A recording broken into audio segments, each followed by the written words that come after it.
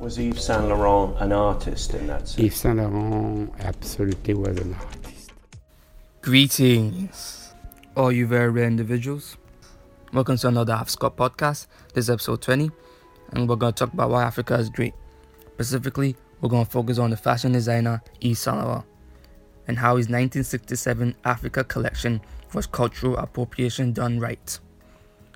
Now, some of you might say, why is Yves on here? He's white. People seem to not understand that Yves was born in Northern Africa, Algeria, making him African. And this is why his Africa collection is great. Well, what I really loved about this collection is that he didn't take the traditional route. He went against the grain by using African models, giving a nod to the African culture, and he used materials like wooden beads, golden threads, and raffia straws, which I believe not many modern African designers would even consider using for the production of their garments. This collection was supposed to be intricate and a huge nod to the African culture. And why I love this collection is that the reason why I got into fashion was because of this collection. When I saw this collection, it struck me to the core. I was amazed that a European could design a collection that really stuck to his origins, and he wasn't also afraid to take a different culture and put his own spin to it. You know, when I look at the designs, I know immediately that it's African.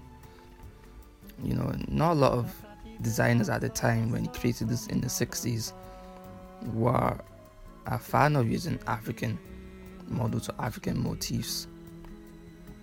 You know, somebody was quoted saying that fashion was for white people. Why are you adding them? Like when Paco Rabanne created the collection with the dress that Luna wore, who was the first African model to grace British Vogue. And people were so outraged that Paco Rabanne would use a African model to shoot his collection, his designs. And that's why I really like this collection, because it went against the grain. It's very different to what I would see even African designers themselves create. It's so amazing. It pushes the boundaries, and it really showed me especially that fashion can really go anywhere, you know. And it also goes back to the whole diversity leads to creativity that I always say. I believe that the only way to create something new is by putting two or more things together. You know, if you look at any time period where diversity was encouraged, true diversity, you see that it had the most creative movements during that time. And that's why this collection stands out so much to me, because he didn't just take African culture and try to say that it was all about him. You know, he created it, he came up with it. He instead decided, you know what, I'm gonna take the African culture and make it look incredible. It showed that Africa isn't just people walking around in mud huts. It has incredible things that you could be inspired by. And to emphasize this point, he gave Naomi Campbell her first Vogue cover. And his influence also stretched to other designers like Paco Rabanne. He made the designs, these African beaded designs, look luxurious. You know, look at how the golden straw at the bottom just flickers and shimmers.